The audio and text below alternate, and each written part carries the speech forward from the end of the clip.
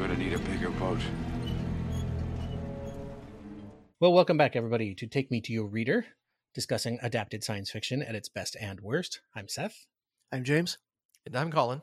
And this time, since it is the end of summer here, well, it's really the height of summer here in Oregon. It hasn't significantly rained in quite some time, which is nice. That's what passes for summer here. And so we thought it would be a good idea to cover a summer blockbuster movie. And what better summer blockbuster movie to talk about than kind of the prototypical summer blockbuster movie, Jaws from 1975, which is directed by Steven Spielberg and starring Roy Scheider and Richard Dreyfuss and Robert Shaw and Lorraine Gary, and based on a novel by Peter Benchley from 1974 of the same name, although of many potential titles. I might have to look up a few of them. Some of them are listed in the booklet that came with the Blu-ray that I bought. Oh, very cool. Oh, nice. Yes. I'm trying to think if there's anything that we've done where the combination of the sales of the book and the box office of the movie comes anywhere close, adjusted for inflation.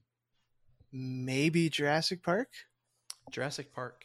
Yeah, I don't know if the book did as well, but I would say the movie probably was up there. Jurassic Park was definitely a bestseller. Yeah. But yeah, I'd be curious about that. We need a research department other than Colin. I mean, we I have thought that's Colin. what Colin was for. We need adjunct research staff. You're the glue, Colin's the research, and I'm the guy who drinks and makes stupid puns. Because this was a very popular book and Yes. a very Right. popular movie. So it should be fun to talk about. Yeah. Prior experience with the material. Let's start with the book. Colin? I had never read this book. Okay. James? I had no idea it was based on a book until like a month ago. Really? Okay. Wow. Yeah. Yeah, I had also not read this book. This is one of the books that was in the collection of books that Seth bought but didn't read. So Mhm. I've had it on my Nook for a number of years.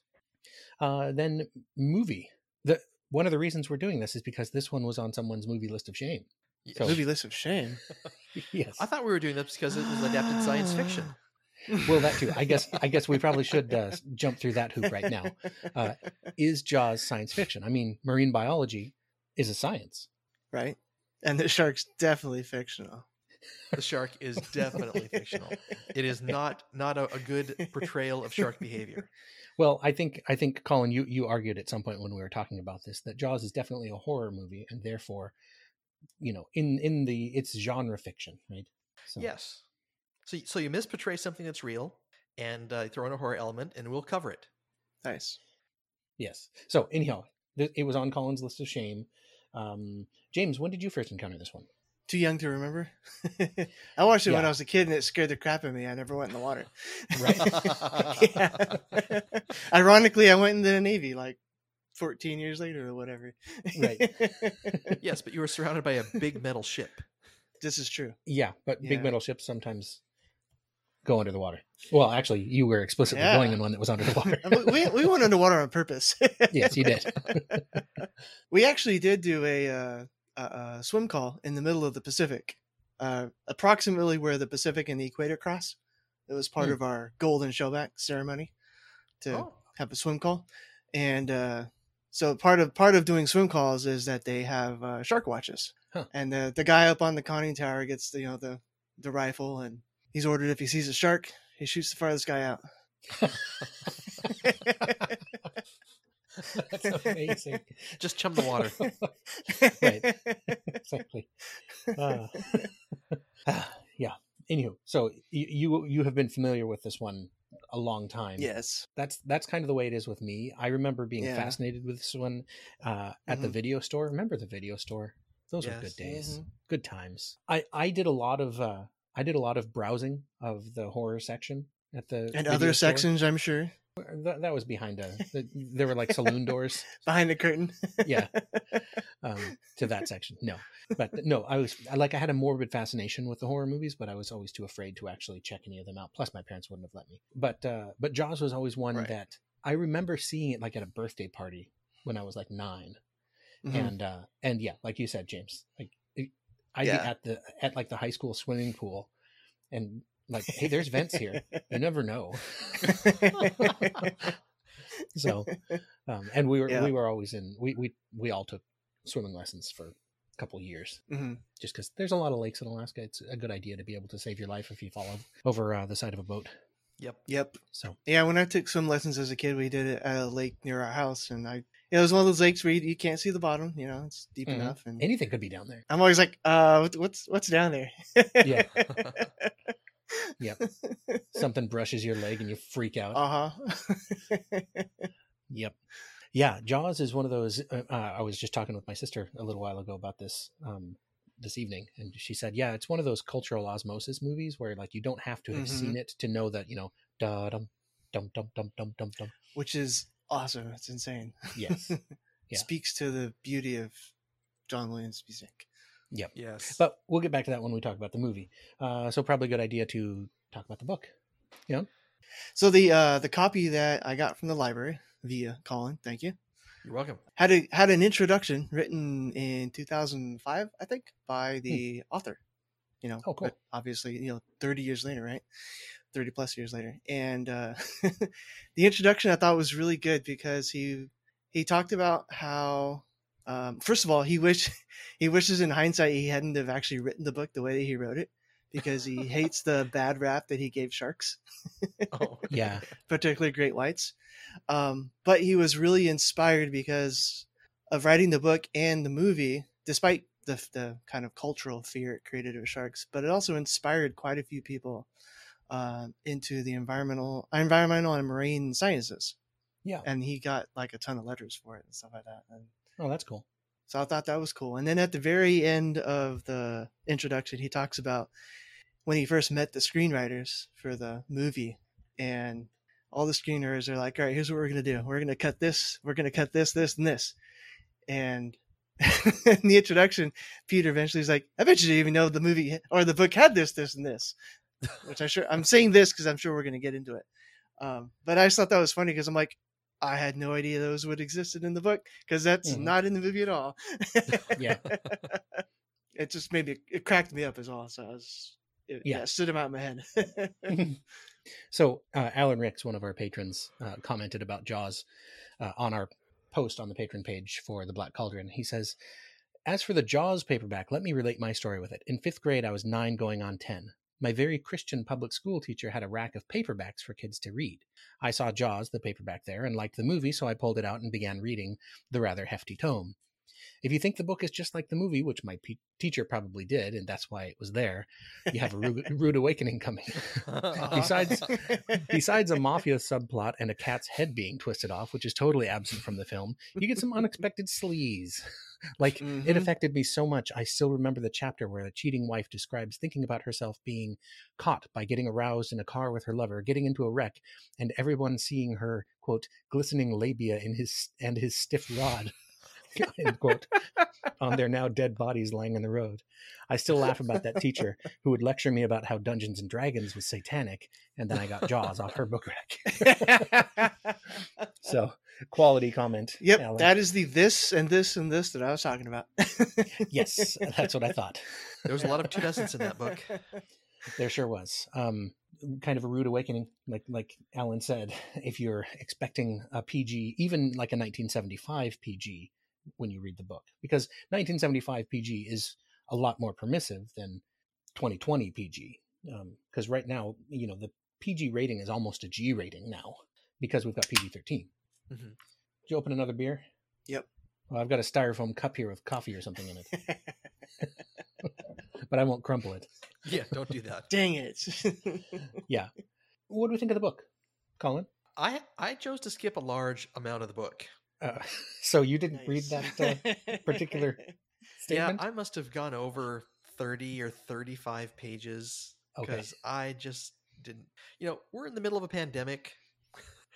I'm doing a lot of comfort reading. I'm doing a lot of comfort watching. And I did not want to read about this lady fantasizing about cheating on her husband. And so, I skipped a big chunk of it. And doesn't sound like I missed very much. Well, you definitely did miss something. Whether it's something that you're glad you missed or not glad you missed, that is something else. And I think you're glad you missed it. I am. You didn't miss any poignant parts of the plot. No, and I mean, Alan mentions that this is a hefty tome, and I think, you know, for a 9 or 10-year-old it is, but it's not a super long book. No, 278 pages. Yeah. So it's, you know, there's some filler in it, and some of that filler is mafia subplot and cats having their heads twisted off. And other is that might be like a few pages though. Yeah. Well, it does make you. It tries to understand why the mayor and the city board, the city council, is so demanding about keeping the beaches open. Yes. Although watching the movie, and maybe I'm jumping ahead too far, that I don't think you need a subplot to explain why you're going to sacrifice a bunch of people, or be so scared that you might lose your town because nobody's going to come to it. Yeah. Right. Yeah. I mean, I guess I would say that the mafia subplot, which is, I mean, it's there, but it's kind of barely there. It's not really mentioned that much, other than there's the threat with the gruesome cat death, which, you know, despite my antipathy towards cats, that's not cool. No. You could kind of retcon it into the movie and say we just didn't hear about it, but that was the reason behind the mayor wanting to open things up. So, yeah. Well, that he had gotten so badly leveraged with the mafia that the only way for him to get his money back was to try and buy a bunch of land with them. Yeah. And the land values would crater if this town doesn't open. Yeah. All right. What else do we talk about the book? I mean, you know, kind of the beginnings of the book are that Peter Benchley was fascinated by sharks.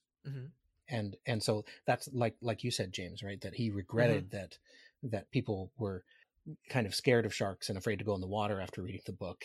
And so it's cool that then there came a movement of people being fascinated by sharks also because of it in the movie. So, you know, I think overall it ended up being a positive, but the book and the movie did scare a lot of people out of the water in the 70s. Yeah. Later that night after we watched Jaws 2, I watched 2 additional shark documentaries, hour apiece. Oh, really? I fell asleep on the couch. Oh, about Jaws or about sharks? No, about sharks. Yeah, great whites in particular. Yeah. Oh, nice. I think great whites are absolutely terrifying. Yes. I mean, there are some sharks that I think, oh, those are cool looking, or, you know, hammerheads where you're like, what? You know, what is wrong with your face? But great whites with they've just got that evil looking mouth. And the eyes. Don't forget the eyes. And the eyes, yeah, like a doll's eyes. You know, as popular as the book was, it's so overshadowed by the movie that it's really hard to talk just about the book. I think. Yeah. Well, we could kind of just spin off into talking about both, and we can mention if something's particular to the book. But I will say I enjoyed the book. I thought it's a good summertime read. It was easy to read, as long as you don't mind the unexpected sleaze in it. Right. You know, a lot more language. So definitely, I mean, it would be rated R just for the language in the book. Yeah. So yeah. So I think that the characters are a little bit different in the book too. Not just the wife, obviously, but I mean, the sheriff is a little bit. I mean, well, yeah, no, in the book he's an Islander, right? Yeah. Right. And the wife's not. I don't know about. I think it's reversed actually in the movie. And then Hooper. I didn't picture the same Hooper in the book as I did in the movie. In the book, I think he was a bit more, and actually clean cut. You know, kind of that more. I pictured him he's younger, more like kind of clean cut, right? Quite like the guy that they were looking for in that documentary we watched. Oh, Jan Michael Vincent. Yeah. Like, oh yeah, that's what they look like in the book. Yeah, pretty much. Yeah. Stuff like that. Yeah. Yeah. And, you know, lots of times, you know, you think of books as being able to do a better job with character development. And there's some of that here, but I don't like a lot of the development with what's her name? Chef Brody's wife. Brody's wife. There you go. Ellen Brody. Yeah. She, you know, just the whole discontent that she had about stepping down in her lifestyle, and you know, Brody wasn't a lot of fun in terms of he didn't want to go to the kind of parties she wanted to go with, and he's described as being a little bit of this a stick in the mud, you know, who isn't willing to subject himself to those kind of parties that she wants to do. He doesn't want to live that life, and so she's unhappy, and so that's one of the pretexts for why she wants her fling with the exciting Hooper. But Yes. Right. it certainly doesn't Hooper, justify it. They have history. Hooper Oh, is the that's right. 10-year-old younger brother of one of her old boyfriends. Mm-hmm. I forgot about that. Right. So there's this kind of like, older woman, younger man thing going on. Yeah. Does she still have what it takes to be found attractive by somebody? Yeah. Right. Yeah. Let's. Why don't we go ahead and move on to? Did we get your opinion of the book, James? Yeah, no, I thought it was good. Yeah. Okay. I enjoyed reading it. It was not a slog, so that's good. I did kind of slog through all the fluff part. I'm like, okay, when is this going to be over? That being the parts that Colin skipped. Ironically enough, I think skipping it is very like, there's a discrete line where that part begins and ends, and skipping it has no effect whatsoever on the rest of the plot. No. Besides just knowing that it happened. and understanding, because this is one of the major differences, right? There's never really any tension between Brody and Hooper in the movie. They get along right from the beginning. Right. They're on the same page. Page. They're pretty chummy in the and so then the only thing that you have in terms of the interpersonal conflict is when Quint is introduced. Mm-hmm. And antipathy between a working man like Quint and a silver spoon guy like Hooper. Right. So, want to just talk about the movie? Let's talk about the movie. Yeah. Well, yes. we should mention that the hardcover book of Jaws was on the New York Times bestseller list for like 40 weeks or something, but it never made it to number 1 because of Watership Down. Watership Down prevented it. Oh my goodness! But there was a Watership Down in the book. Man, I just keep thinking it's funny you mentioned you skipped that part, Colin, because usually I don't skip things even if I don't want to read them because I'm afraid I might miss something. But in this case, like, you literally skip that entire part, and as long as you just understand that it happened, that's all that really matters.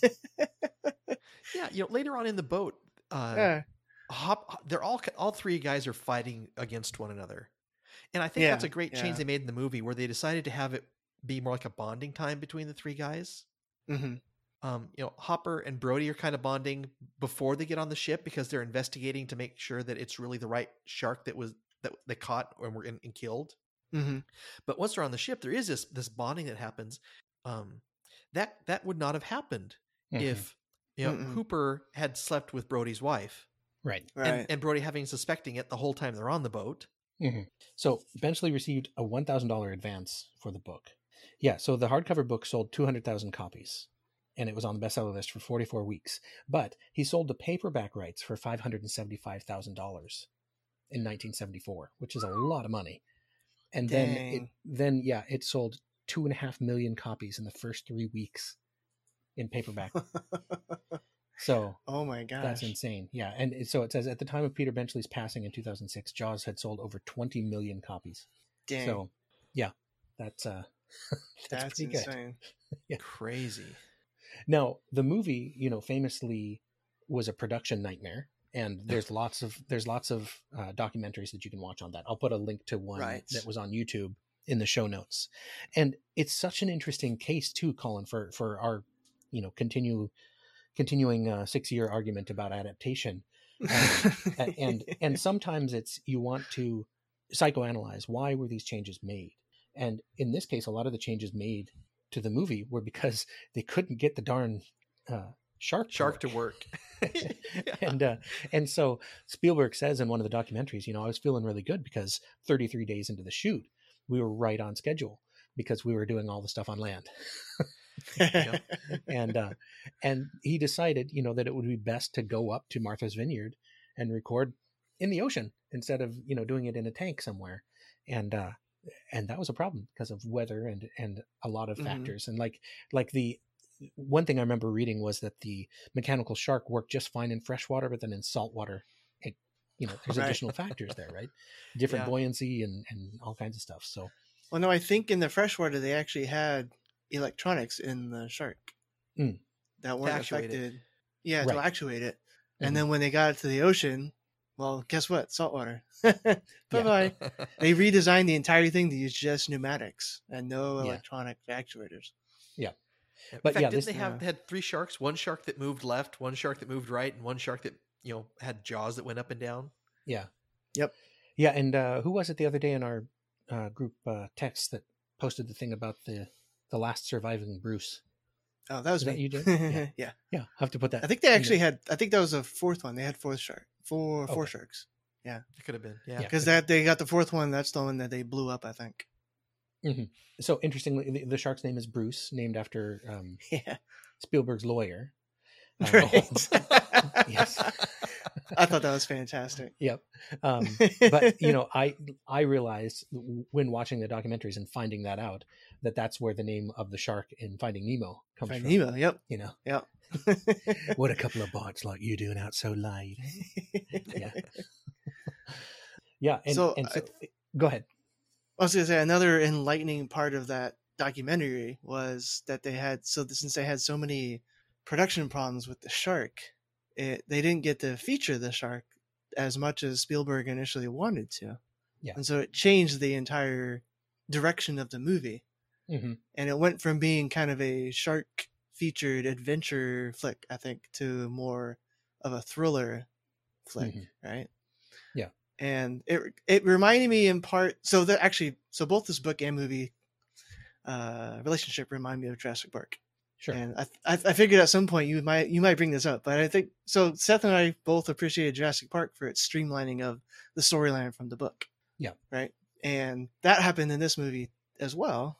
And I think it got me to thinking, if they had made Jaws like they had wanted to, I think it would have ended up more like Jurassic Park than what it actually ended up being. Kind of a thriller adventure movie instead of just a straight adventure movie. More shark, like in Jurassic Park, you got lots of dinosaurs, right? And you do, but I'll jump in here and say that I feel like Spielberg obviously learned something from Jaws, and so that's why you don't see the T-Rex when they first pull up to the Tyrannosaur paddock, right? Yeah, because he knows it's better to hold that for later and build the tension before you actually see it. Well, and the Velociraptor at the very beginning of the movie, right? Yeah, all screened off by all the greenery. Yeah, exactly. Yeah. Go ahead. I was gonna say it just totally reminded me of Jurassic Park and how Jurassic Park incorporates both of Jaws' past and future, kind of what Spielberg learned and what he tried to do. Yeah. Because like you were saying, yeah, exactly. It's suspenseful in the beginning. And then there's the giant dinosaur reveal, and the dinosaurs go and kick butt, and they're freaking awesome. Well, yeah, and it's kind of here's Spielberg where the special effects really limit what he can do, because when they bought the rights to the movie, whatever the guy's name is, it's Richard Zanuck. They bought the rights to the movie and were like, "Can we do this?" Well, we got to buy it, and then find a director, and they'll tell us if we can do it. So you have Jaws, where it's the situation where the effects really dictated what they could do, and then Jurassic Park, where the effects were not really an issue. Right. It was the effects were all there, all available. And it was just a matter of choosing what kind of effects to use. And so that's an example of Spielberg being able to put whatever he wants on the screen versus Jaws.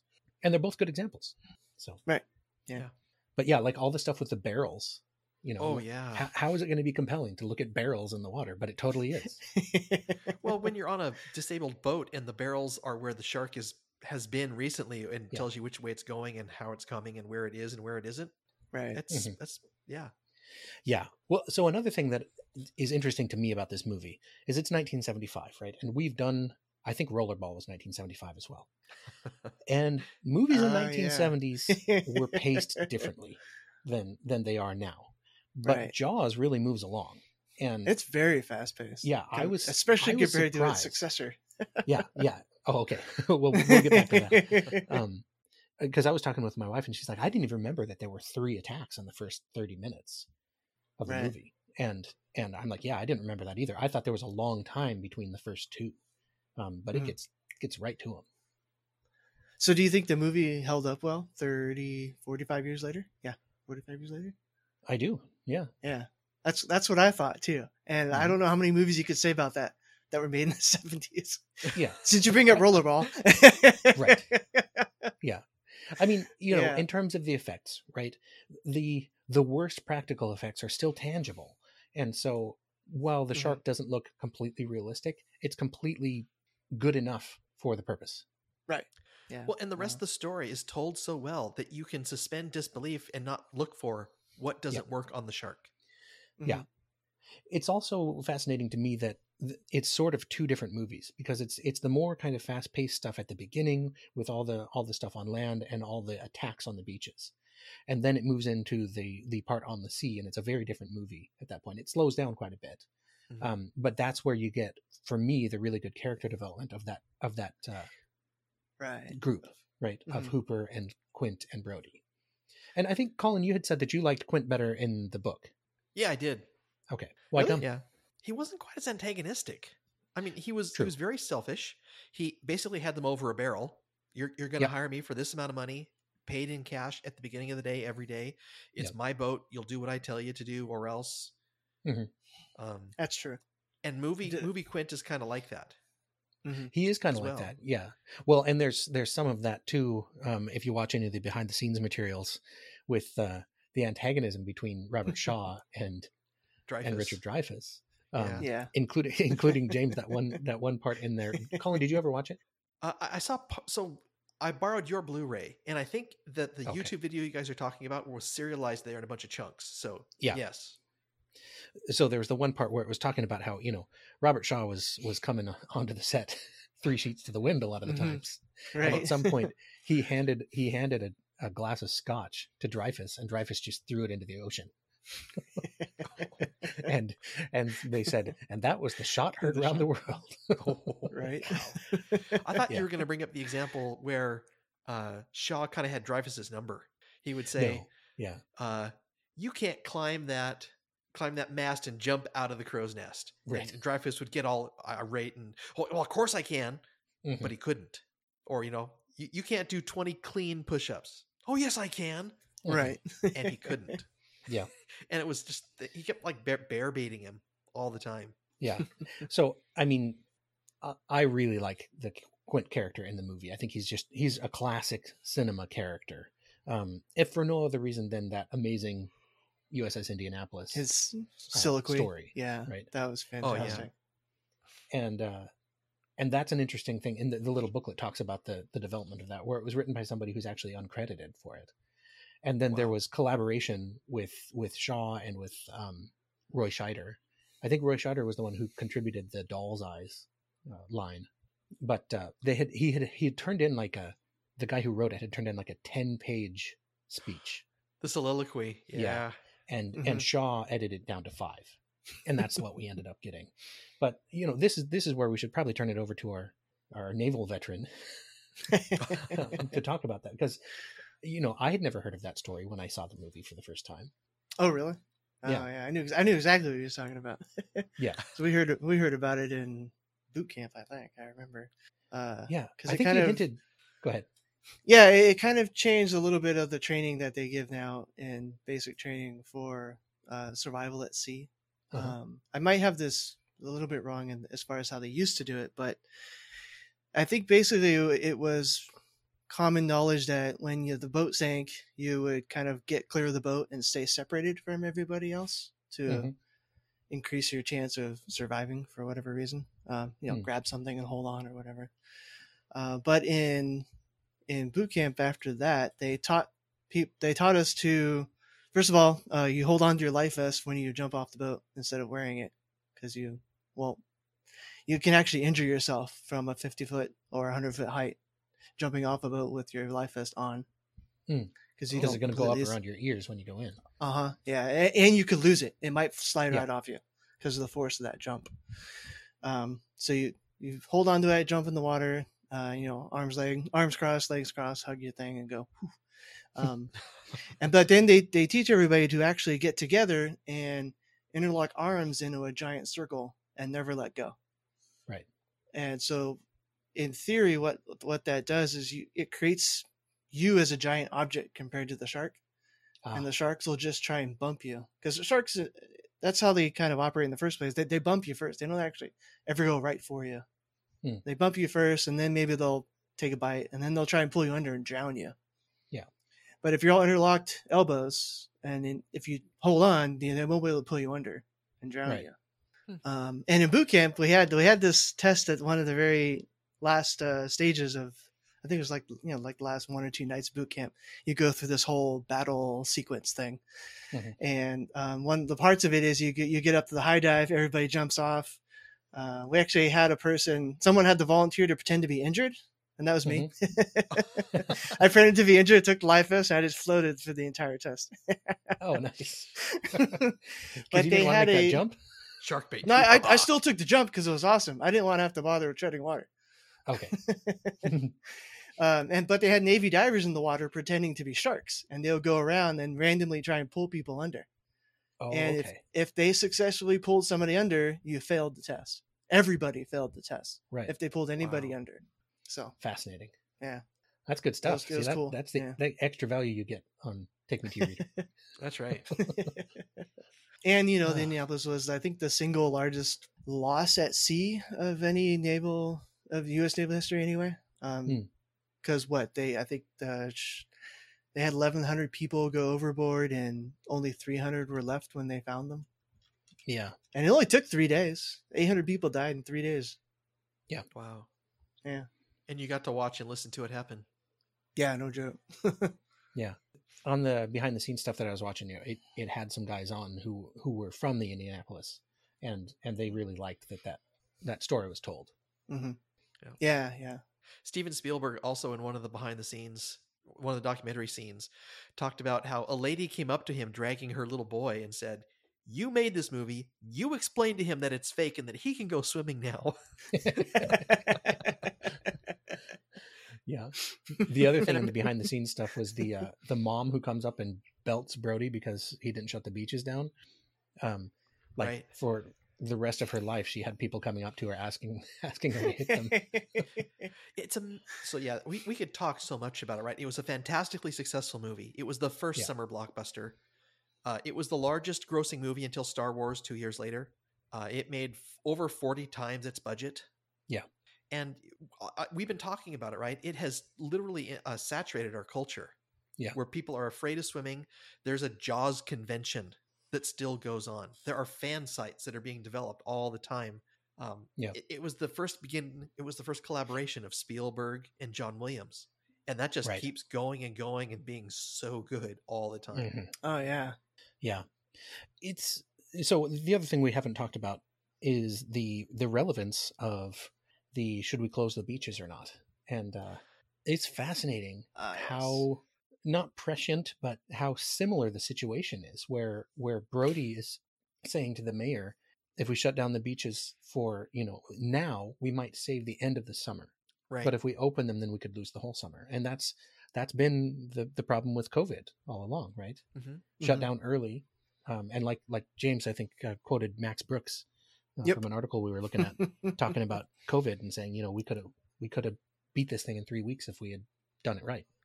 Well, if I remember right, Max Brooks is on a task force to talk about how to deal with problems just like this because of what he wrote in World War Z and some of his other books. Yeah. He was on a think tank task force for the White House to come up with contingencies for things just like this. Yeah. So I was amazed when reading the book that, a guy comes up to Brody and says, essentially, I have a constitutional right to swim and you can't stop me. This is just like the lady who threw a tantrum in Costco because they were making her put a mask on. I have a constitutional right to not wear a mask. Yeah. Yeah.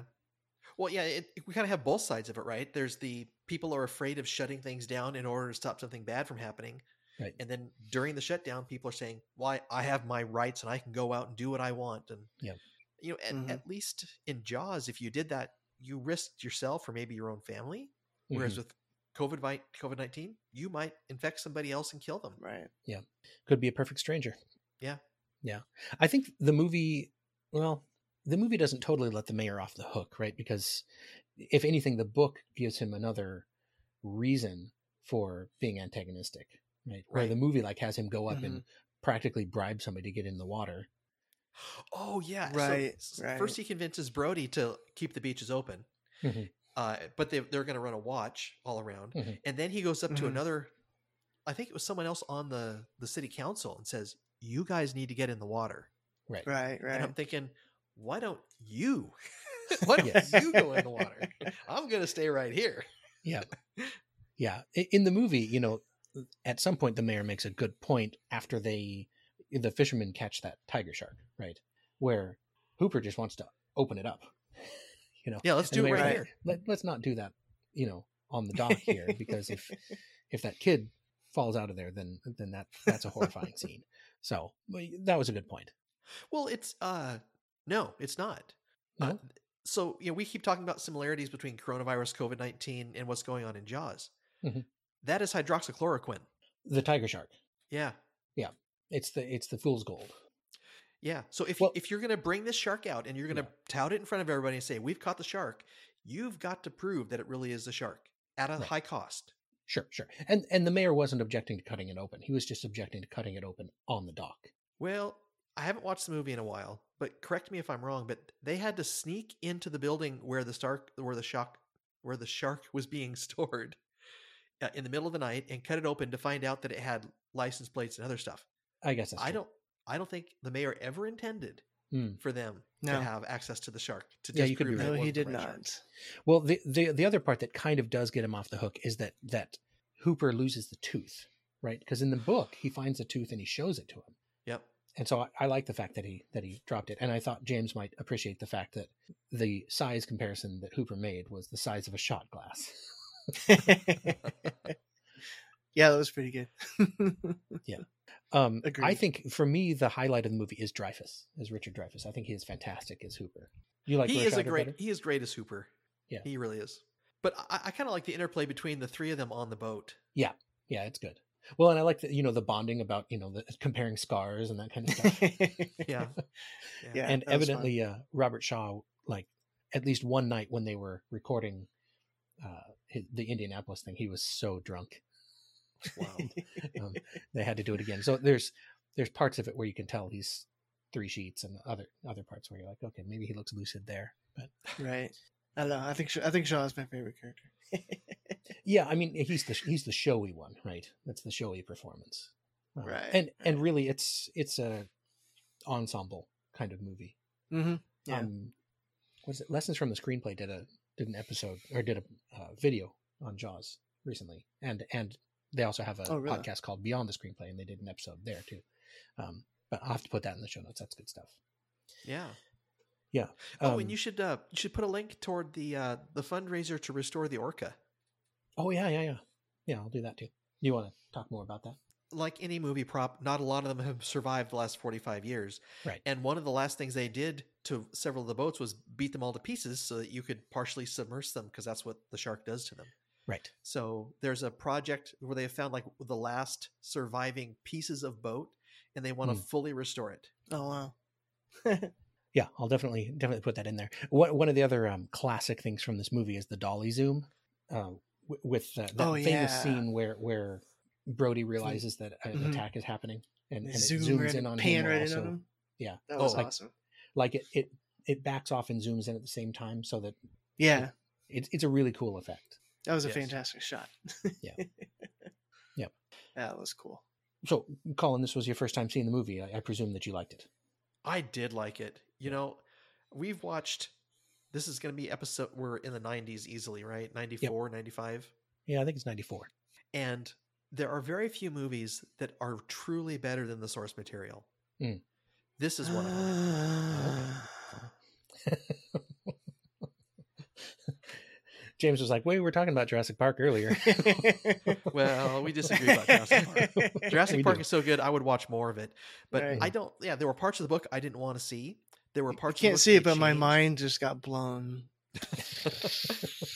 We heard it. Like giving Brody an immediate motivation for going to get that shark because of what happened to his sons. Right. And giving Quint a clear motivation because he was a survivor of the Indianapolis, and when you go into his shop, it's all full of shark jaws. And he's on the hunt trying to find the one, and he'll never find it. Sure. And it's funny because the end of the book is much more like a Moby Dick thing, right? Where they go down together. Yeah, totally. And that Captain Ahab kind of feel, where the movie has more of a satisfying summer blockbuster ending, right? With the exploding compressed air tank. That was disproved. Oh, by Mythbusters? Yes. Even using 1970s tanks? Yes. Okay. I know that they've disproved like shooting a propane tank. Oh yeah, and shooting gasoline tanks in cars and all kinds of things. Or trying to light gasoline with cigarettes. No. Right. Yeah. But it looks cool. Yeah, they ruin everybody's fun. I did like the fact that at least the explosion that killed the shark was not a fiery explosion. No. Because lots of times you'll get explosions, you're like, I thought that was C4. Yeah, C4 that would have been does silly. not look like a gasoline explosion. Nope. Yep, classic movie. Definitely like it. Yes. So we about wrapped? I think so. James, anything further to say? Hooper didn't die. That was another difference, and that's one where with the behind the scenes, you find out about the second unit that was down in Australia shooting footage of an actual great white with a shark tank, or sorry, a shark cage. Shark cage, yeah. Yeah, with a scale down a little person who is supposed to be Hooper to make the shark look bigger. Oh, and something went wrong in it, and the guy who set up the tank thought, well, little people don't use as much oxygen as we do, and so like the guy ran out of oxygen after like 7 minutes, and they had to pull him out, and then the shark went crazy and destroyed the cage. And so they didn't have any footage of the shark attacking the cage with the Hooper stand-in in there, and so that's when they decided that Hooper survives, right? Because they wanted to keep, because that's like the only footage in the movie with a real shark, where it's going crazy and destroying the cage. So that's another one of those fascinating things that's just like, no script survives contact with the enemy. Right. Yeah, I thought that tidbit was fantastic. That documentary was cool. I would recommend watching it for everybody and anybody. I liked it when they're like swimming back together, though. I mean, it's yeah, good stuff. I have not read. Peter Benchley wrote a book about making the movie, and there's a documentary called "The Shark Is Still Working" or something. The Sharks Are Still Working. Yes, that's about the making as well. That I haven't been able to watch yet, but yeah, I think all those would be worth checking out. So, yeah. By the way, thank you to the two patrons. We used Patreon money to buy ourselves a nice combo pack of Jaws. Nice. Yeah. Yep. I would still rewatch that movie over and over. Yeah. It's fantastic. I don't know if I'd watch it like tons and tons and tons, but I like watching and learning more about it just because it's so good. Yeah, this is one of those ones. I mean, when we were talking about the history with the movie, it's one that I remember seeing when I was younger, probably too young, and then like catching it on like AMC one time and watching it, and then it came on another time and I watched it again, and like anytime it was on, I'd be like, oh yeah, this is good stuff. Totally watching that. Yeah. I would recommend watching it too after you watch that documentary, because it was fun to watch. So like I said, Emily and I watched this like a month ago now or something like that. And then I watched that documentary you sent to us, and then I watched Jaws again, and I thought it was really cool to watch the documentary and then watch the movie. Yeah. And like just notice little things. I'm like, oh. Yeah, that's why. And it's also, it makes it kind of a more impressive movie knowing all the stuff that they went through. Oh, yeah. Yeah. I mean, it was a gamble, right? And it paid off. Yeah. So, it could have been Waterworld. Yeah, pretty much. Spielberg thought he was never going to work again. Well, and then some of the oddball stories about the post-production, they filmed the scene where they come up to the boat in the middle of the night and the guy's head floats out. Right. They filmed that in the swimming pool of the film editor. Right. Yeah. And dumped milk in the water to make it murky. Yeah. I'm like, oh man. So many things like that. Yeah. Well, it would be remiss before signing off if we didn't lavish a little more praise on the score, which is amazing, of course. Oh, yes. John Williams. Yeah. Well, and the pushback he got, because he said, hey, this is what we're going to do. 2 notes. Do-dum. That's it. That's all you're going to do. Well, no, there's a little bit more. Do-dum, do-dum. Yeah. But now it's cultural. If you've never seen the movie, you can still go up and tell somebody that phrase, and they know exactly what you're talking about. Yep. Yeah. Yeah, it's amazing how culturally saturated this movie is. Yeah. Yeah. I just like the fact that we did something that Colin liked for once. Well, no, there was the book. Yeah, there was the book. So speaking of which, wait, there should was? probably rank No, them. I'm just kidding. I think I can guess Colin's rankings. I have to go movie book. Like I said, it goes beyond the Stephen King limit of 120 pages. and what they took out required other changes and allowed other changes to make place, and it worked across the board. Right. Yep. Adaptation means change. Not all change is good, but sometimes it is. Yes. What about you, James? Music movie book. A score movie book. I go movie book too. I mean, I liked the book, and if he hadn't written it, the movie doesn't happen, and right. Cinema history is different. Who knows if we even get Steven Spielberg? Oh my goodness, yeah. He had a free ticket after this movie. Yeah, pretty much. Yeah, because he made 1941 not too long after this, and still became Steven Spielberg. I've never seen it, but I've never heard anything good about it either. So, isn't that also with Richard Dreyfuss? I don't remember. Huh. I'm not knowing. Yeah. All right. We have ranked them, so I think we're wrapped about that. We do need to decide what we're going to do next, because Colin's idea is, hey, let's stick with the pandemic relevant stuff and do World War Z. Yes. I'm game. Well, yeah. we could do World War Z. We could do something else. World War Z, as they'd say in World War Z. Or Canada. Well, we do still have requests to do Flowers for Algernon Charlie. Yes. Well, what we should do is find out. Our library is now more accessible, so we can expand the list of materials we can actually do.